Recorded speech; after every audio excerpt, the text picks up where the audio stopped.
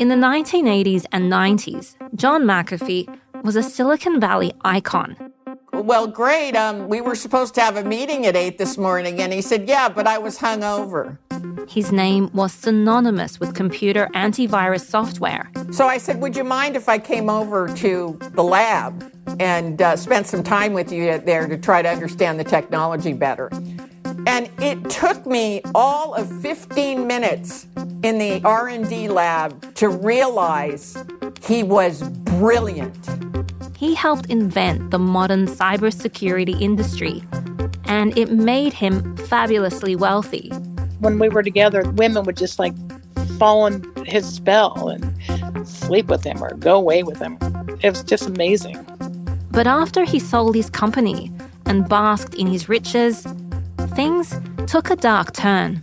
And he just slowly, like a spider, throwing a web around its prey.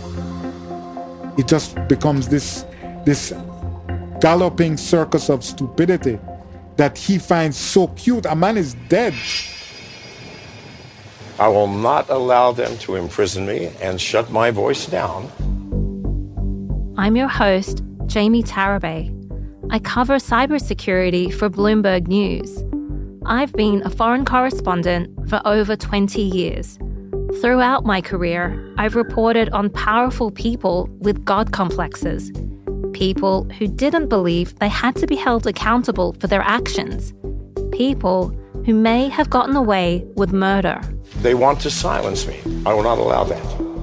This season on Foundering, we'll retrace the life of John McAfee, from his rise in Silicon Valley to his chaotic journey through Central America, and how his choices led him down the path toward a public and decades-long self-destruction.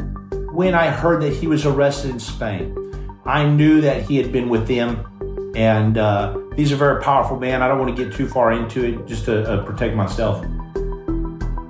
Foundering, a podcast from Bloomberg Technology. Listen wherever you get your podcasts.